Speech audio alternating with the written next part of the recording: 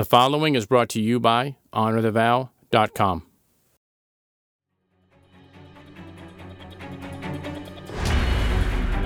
Welcome to Rapid Fire.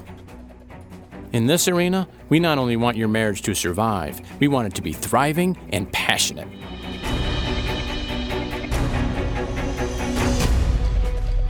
To achieve that objective, we're going to go straight to the issues. No sugarcoating, no protecting egos, just man to man. I'm your host, Robert Kosick.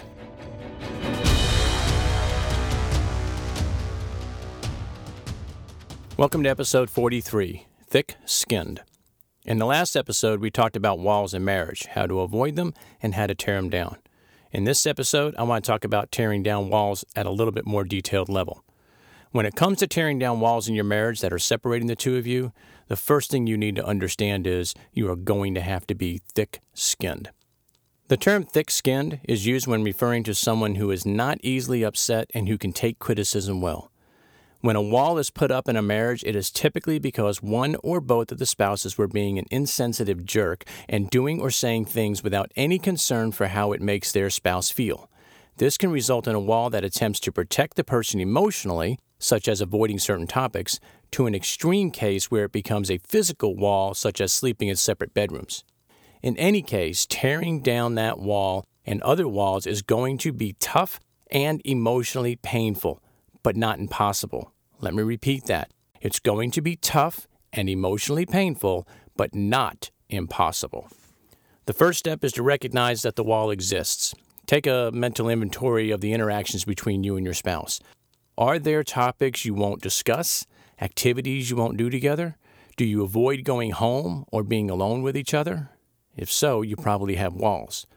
Alternatively, a wall can be more of an offensive action instead of a defensive action, such as instantly switching to verbally attacking your spouse when a certain topic is brought up, or intentionally pushing certain buttons that you know will belittle him or her. These are all areas that need to be addressed at some point, but a bit more analysis is required to determine in which order you address them, which brings us to step 2.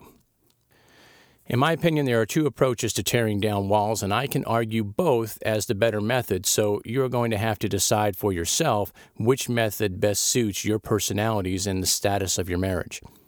It is likely that you and your spouse would choose different methods as well, so just be aware of that. Method 1 is big to small. This method addresses the biggest, most harmful walls first. The positive of this method is that you get the biggest areas out of the way from the start.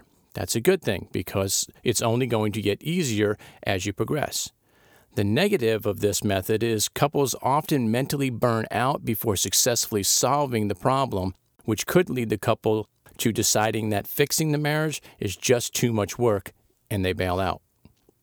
Method 2 is just the opposite, small to big. Same idea, just start with the smaller, less harmful issues. The negative to this method is you will be dealing with a lot of little issues, which can cause you to feel like there are too many issues, so why even try, especially since the bigger issues are yet to come. The positive side is that as you knock out these issues, you will have a lot of little successes that should help you feel like you can do this. That in turn will give you the encouragement and strength to deal with the bigger issues. Now, regardless of which method you choose, big to small or small to big, both require you to be thick-skinned because in order to deal with an issue, you have to talk about the issue, and that's never fun. Add to that the fact that in most issues, you both contributed to building the wall in some form or another, so you both are going to hear that you messed up to some degree, and that is not fun either. Even if you have a great marriage, there are going to be times when you mess up, so developing a thick-skinned approach will not only allow you to talk about issues before they become thick walls, it will allow you to get to the root problem before your emotions kick in and totally mess up the process. One final word of caution. Being thick-skinned does not mean ignoring your spouse's comments and concerns. It means being able to receive constructive criticism for what it is. Constructive. The biblical book of Proverbs, chapter 15, verse 32, puts it this way, very simple. Whoever ignores instruction despises himself, but who listens to reproof gains intelligence. Be open to constructive criticism, and you will have a passionate and thriving marriage in no time.